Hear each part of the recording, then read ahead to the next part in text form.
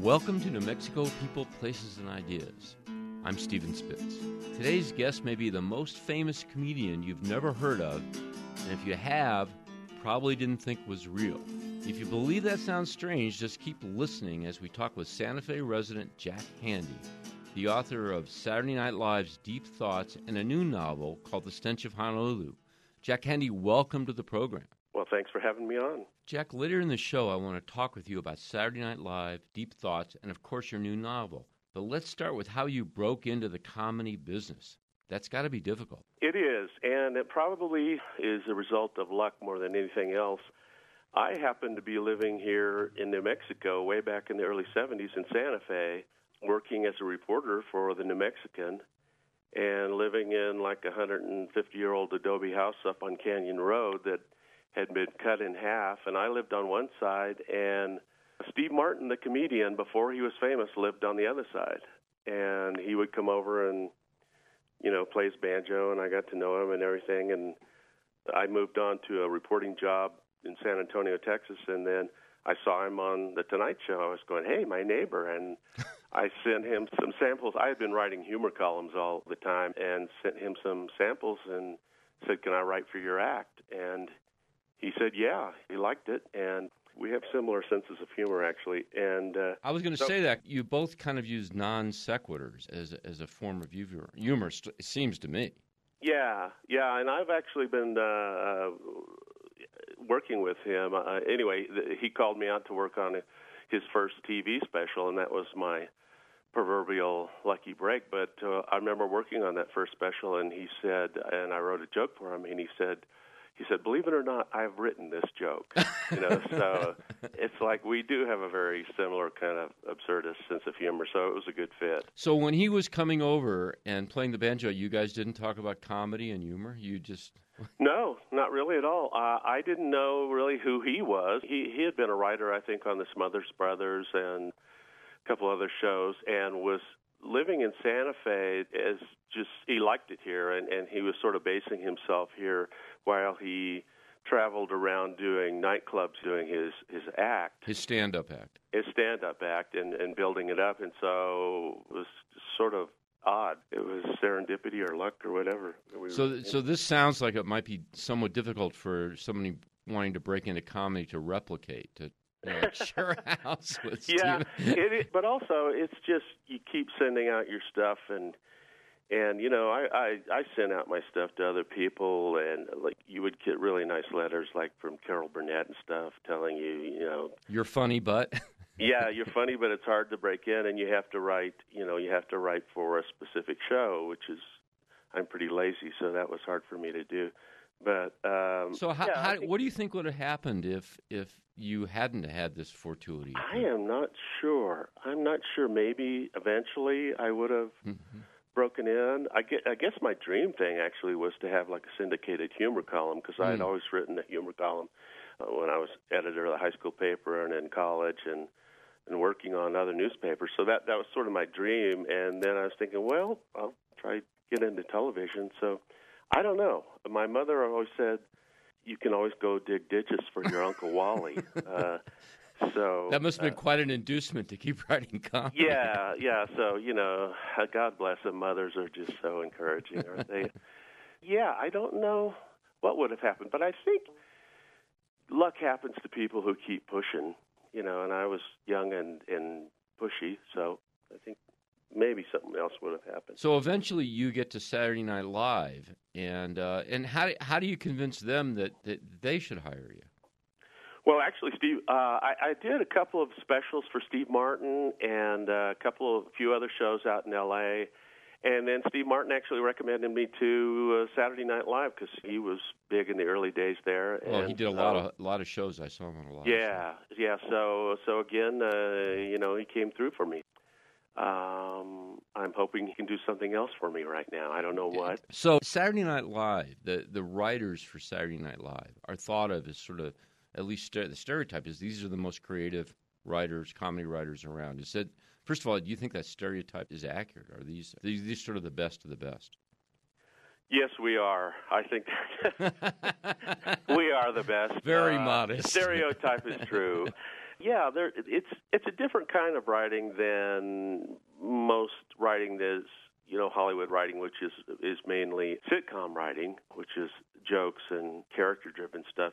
Saturday Night Live stuff is more premise-driven, so it's sort of a dying art form. Although sketch writing actually shows are starting to come back, but it's sort of different from writing sitcoms.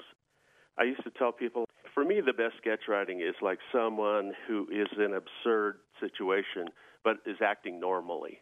And sitcoms, to me, are people who are in a normal situation but acting absurdly. And I kind of think the sketch thing is funnier. Maybe it's just because that's what I naturally write. But anyway. Do you sit around in a joke room and come up with these sketches, or how does it actually work? I was probably one of the few independent writers where I couldn't wait until Tuesday night was our writing night to come up with an idea because it's like too much pressure. I still have nightmares where it's like Tuesday night and I don't have an idea for the show. The pressure, I've heard the pressure for Saturday Night Live writers is immense. It is very intense. So I would usually write something in my off weeks or come up with ideas and then write those up by myself. Occasionally I would write something with somebody else if we kind of sparked to an idea. I would write something up with Jim Downey or Al Franken or somebody or Christine Zander. But mostly I would come up with my own ideas just because I didn't want to be paying behind the gun there on Tuesday night at midnight without an idea. So the cast of Saturday Night Live when you were there, and I'm not sure I quite have this right, but I mean they're incredibly talented people, successful people. Dana Carvey, Adam Sandler, Kevin Nealon, Mike Myers, Sarah Silverman, Chris Rock, Chris Farley, Victoria. I mean these people sound like the pinnacle of comedians. Is that again true? Are there all these comedians out there that just sort of haven't made it, but that are just as good as these people, or are these people the best? Boy, I don't know. You never know how these people come to you, but they were certainly really good. I mean, gosh, I worked with Phil Hartman and Jan Hooks, and some of these people were just incredibly talented. So I don't know if there's just as talented people out there. I kind of doubt that there's a ton of them out there just as talented, but there may be a few others. I don't know. Did you write for specific people? I mean, for example, when you wrote a sketch, did you have, for example, Adam Sandler in mind or something? He would be good in this piece or something. Yeah, and the reason that the writers had so much power on Saturday Night Live was when we wrote a sketch, we didn't put in the script, we didn't write like Fireman number 1 and Fireman number 2 and producers cast it. We wrote Dana Carvey or Adam Sandler.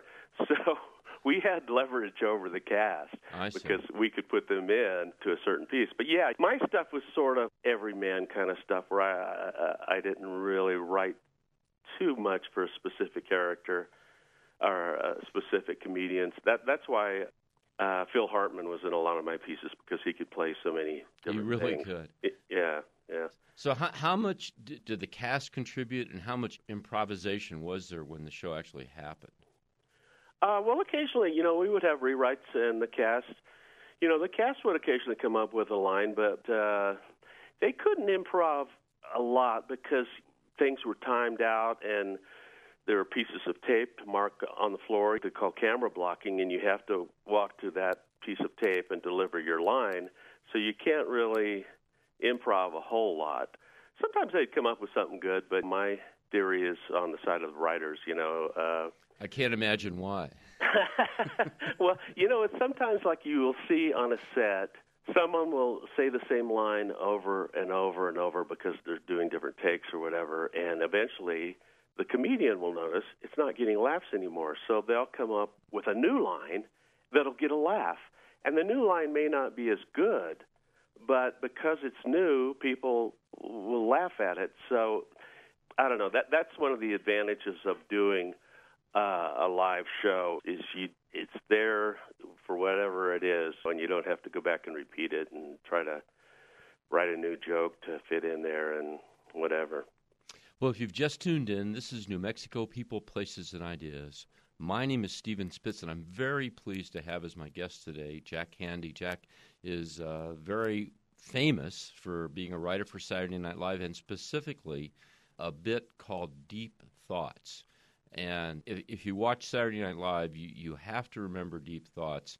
Now, Deep Thoughts doesn't happen right away when you come on to Saturday Night Live, even though you've come up with the idea, right? Yeah, I had actually been writing them for National Lampoon and for a college paper called Ampersand, and they were on briefly. Michael Nesmith of the Monkees had a comedy show, and they were on briefly on that. I was a writer on that. But, yeah, they kind of fought me to put them on at first, I think because they didn't want writers having, like, their own kind of signature piece on the show. Yeah, the sketches aren't attributed to anyone. Right, exactly. But the irony is people think Jack Handey is a made-up name, so you finally get your little slice of fame, and then people think, oh, it's a made-up name. So you still can't get a decent seat at a restaurant. Yeah, you still can't win. Yeah, no, I'll go into a clerk in a store and go, Jack Handey, like that thing from Saturday Night Live, and do you ever get that? And I go, yeah, that's me.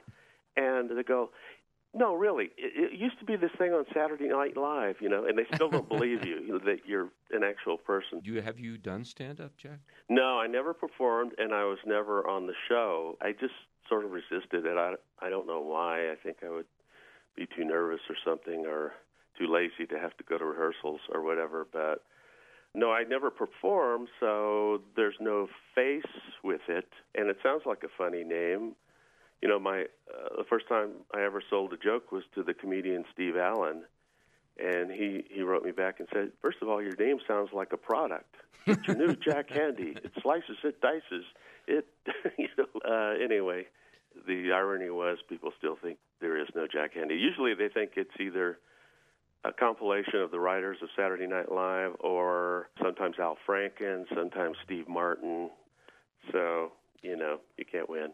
It seems to me that it might be difficult to sell the idea of Deep Thoughts because it's a standalone one-liner, and that's so different than the rest of Saturday Night Live. It turned out to be a convenient thing because sometimes you need 30 seconds or something to move the cameras or to give people a little extra time to get into makeup. So it kind of turned into a good little buffer between things. So it conveniently helped them. So. Yeah, the televisual format is actually excellent. And who came up with that? Was that your idea? I think that was my idea. Yeah. You mean the stock footage? The stock footage, the music. Yeah, well, the music was composed by Cheryl Hardwick, but the idea, I think, was mine of the stock footage. I looked at miles and miles of footage of waving wheat and swaying palm trees and, waterfalls. Yeah, I looked at a ton of it. So can you give us a couple examples of your favorite Deep Thoughts? Sure. Let's see. If you ever fall off the Sears Tower, just go real limp because maybe you'll look like a dummy and people will try to catch you because, hey, free dummy. Here's another. If a kid asks where rain comes from, I think a cute thing to tell him is, God is crying. And if he asks why God is crying, another cute thing to tell him is, probably because of something you did. Here's an odd one. Lori got offended that I used the word puke, but to me, that's what her dinner tasted like. What makes these funny? They're funny, but why? I don't know. I think the hardest thing for a lot of comedy writers is you have to get a character. And I wrote tons and tons of humor columns and stuff. And then after a while, you have to get a character.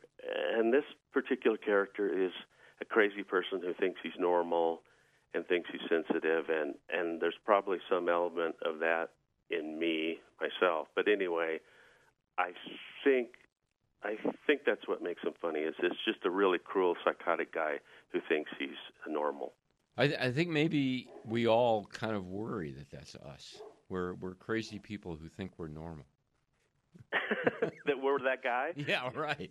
Yeah, exactly. Yeah, I think so. So where do these deep thoughts come from? I mean, how do you come up with these things? Well, usually I just lay on the floor and throw a ball against the ceiling, and I still type them all in 3x5 cards. I have drawers and drawers of 3x5 cards, and the attrition rate is pretty high. I mean, I would say it's 10 or 12 to 1 that I would use. You just throw out a lot of them. And, it seems like a funny idea at the time, but then, you just look at it and go, well, what was I thinking? So I have tons of bad ones, is what I'm saying. And actually, Saturday Night Live is, again, supposedly famous for rejecting humor, and the writer finds out when the show happens that his writing didn't make it. So is that something you went through? We used to have, dress rehearsal, which was like a longer version of the show. And first of all, your piece had to get past read-through and get picked for the show. And then it would go to dress rehearsal, and they would cut a good half hour, maybe even more these days, out of the show between dress and air. Wow. So you would walk into the, Lorne Michaels' office and see if your card was still up there on the air show.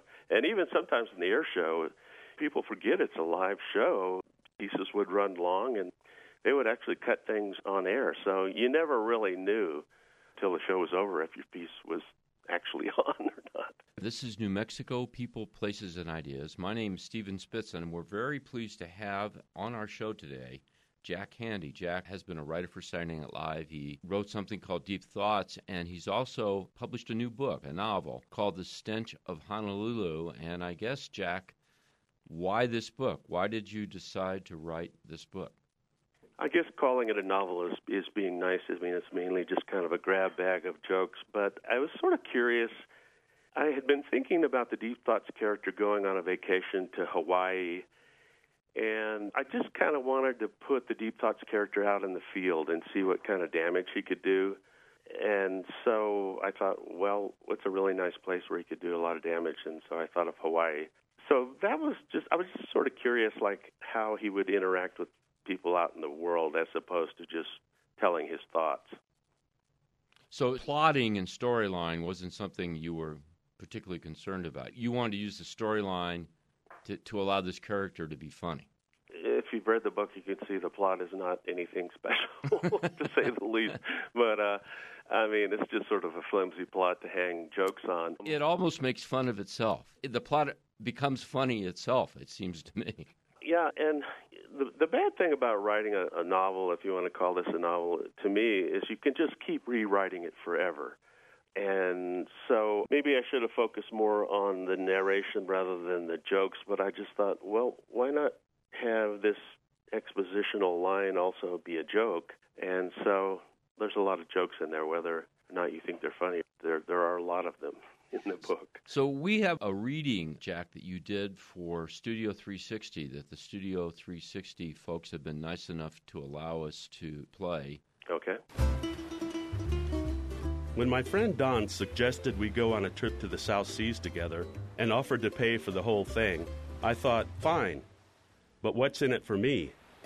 After he explained that I'd be getting a free vacation, I still hesitated. It was true that, job-wise, I had some time.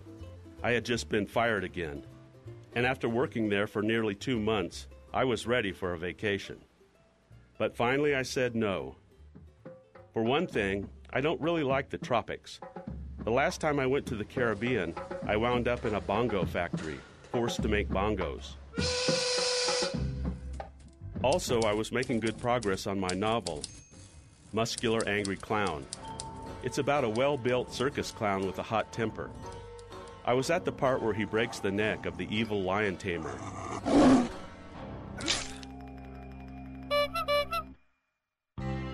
Also, I had been dating this woman, and we were really being in love.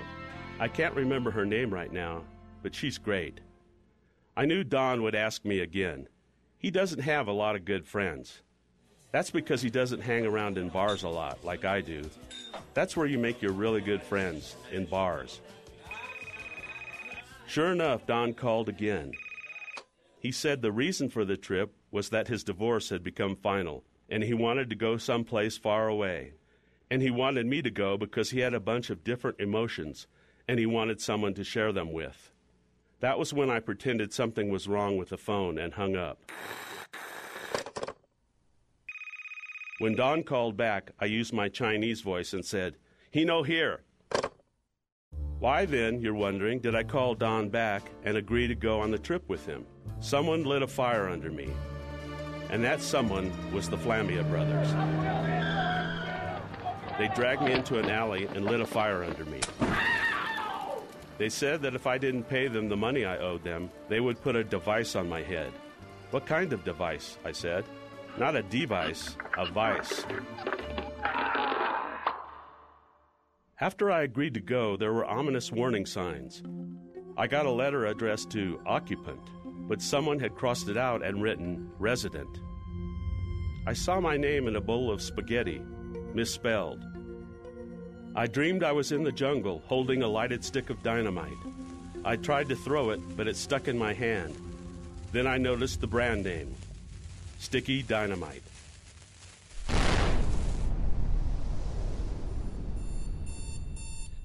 I woke up in a cold sweat. Scariest of all was the hideous old crone. She pointed her long, crooked finger at Don and me and croaked, "Do not go on this trip. There is nothing but death and destruction." Then she said, "But if you do go, I can get you a really good deal." All we had to do was connect through St. Louis. Please make sure your seat backs and tray tables are in their upright position. Next stop, Honolulu.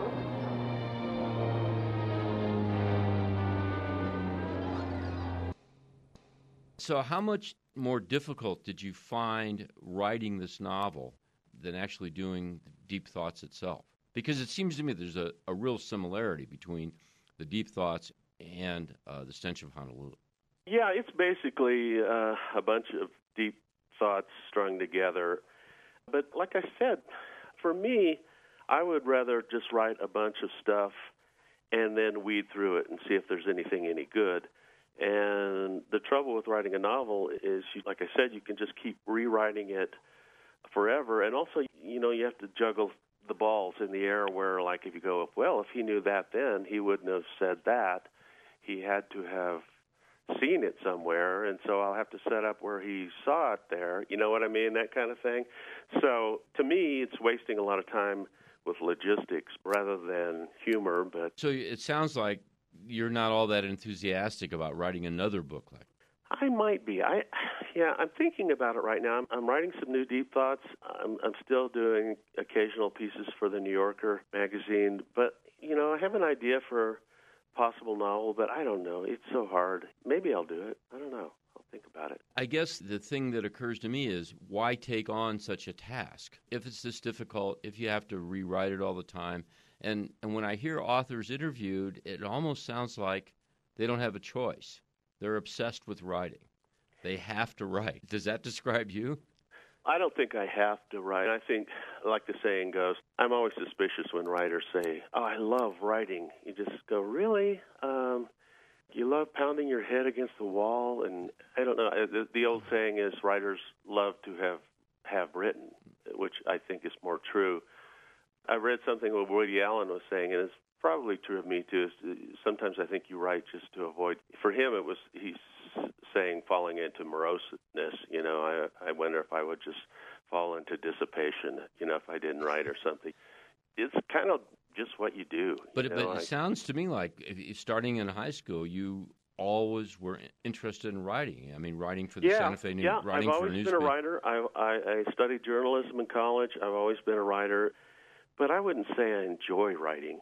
It's just something that you do. I guess that's a cliche, but. How did you get into humorous? I mean, were you always funny? Did people in high school go, "That Jack Handey guy, he's funny"? Yeah, I had a humor column in high school, and I tell you the truth, I don't know where it comes from. It could be, a lot of humor writers are obsessive compulsive, and that's what I am. And it may just be bad brain wiring, that makes you that way, and it just comes out. But I don't really remember going like, "Oh, I'm going to write funny stuff." It's just funny stuff comes out. So, do you write serious stuff too, or not? Oh, when I was much younger, I would try to write a serious short story or so here and there, but it's usually crap. It's whatever your muse tells you. So, my muse didn't like serious stuff. So we're coming to the end of the show, and I'm just wondering, is retirement something you contemplate? What's the next phase for Jack Handey? What's the next thing for Jack Handey? Well, for right now, I'm writing some more deep thoughts just to kind of get back and see if I could still have that kind of, what was this, Dr. Strangelove, purity of essence, or the phrase he used, And, like you say, I might write a novel. I don't know. I'm just kind of waiting to see. I think I will still keep writing because I'll probably just be bored if I didn't. Yeah, writing some more deep thoughts, maybe another novel, and occasionally some New Yorker pieces. What about television, movies, stuff like that? I don't think so. I did enough television and movies, and it's fun. Saturday Night Live was a blast working there, and the parties were great and everything, but I think I've always sort of preferred print because it's on record as yours, whereas television is too collaborative, I think, in general. Saturday Night Live was probably one of the few shows I could have written for because the writers do have a certain amount of independence there. And movies, God, I've written a few movie scripts, but they never seem to get made, which is the typical thing. So I don't know. I don't think I would do showbiz unless I just had a really good offer. I don't know. So that raises one final question with me, and that is, you obviously, when you were working on Saturday Night Live, you lived in New York. You had lived in Santa Fe. You decided to move back to Santa Fe. Right. Why? What was the thought process on that? Basically, it's pretty simple. I lost my apartment in New York, and and I started looking around for a place to buy, and it was just crazy expensive, as people who live in New York know. So we think of Santa Fe as crazy expensive in New Mexico, but it's not like New York, right? No, New York is like, I don't know, it's like a couple $1 million for a place that you lived in college kind of stuff. And a friend of mine in New York once said, and it's expensive to eat out in New York too, she said, when you eat in a restaurant outside of New York, it's like they're giving the food away. Jack, I'm sorry to say we're out of time. I would like to thank my guest today so much, Jack Handey. Thanks also to my producer, Joe Green. You've been listening to New Mexico People, Places, and Ideas on KUNM. I'm Stephen Spitz. Podcasts of this show are available on iTunes under Stephen Spitz. Archives of my past shows are available at the Spitz Report, stephenspitz.com. Thanks for listening. See you next time.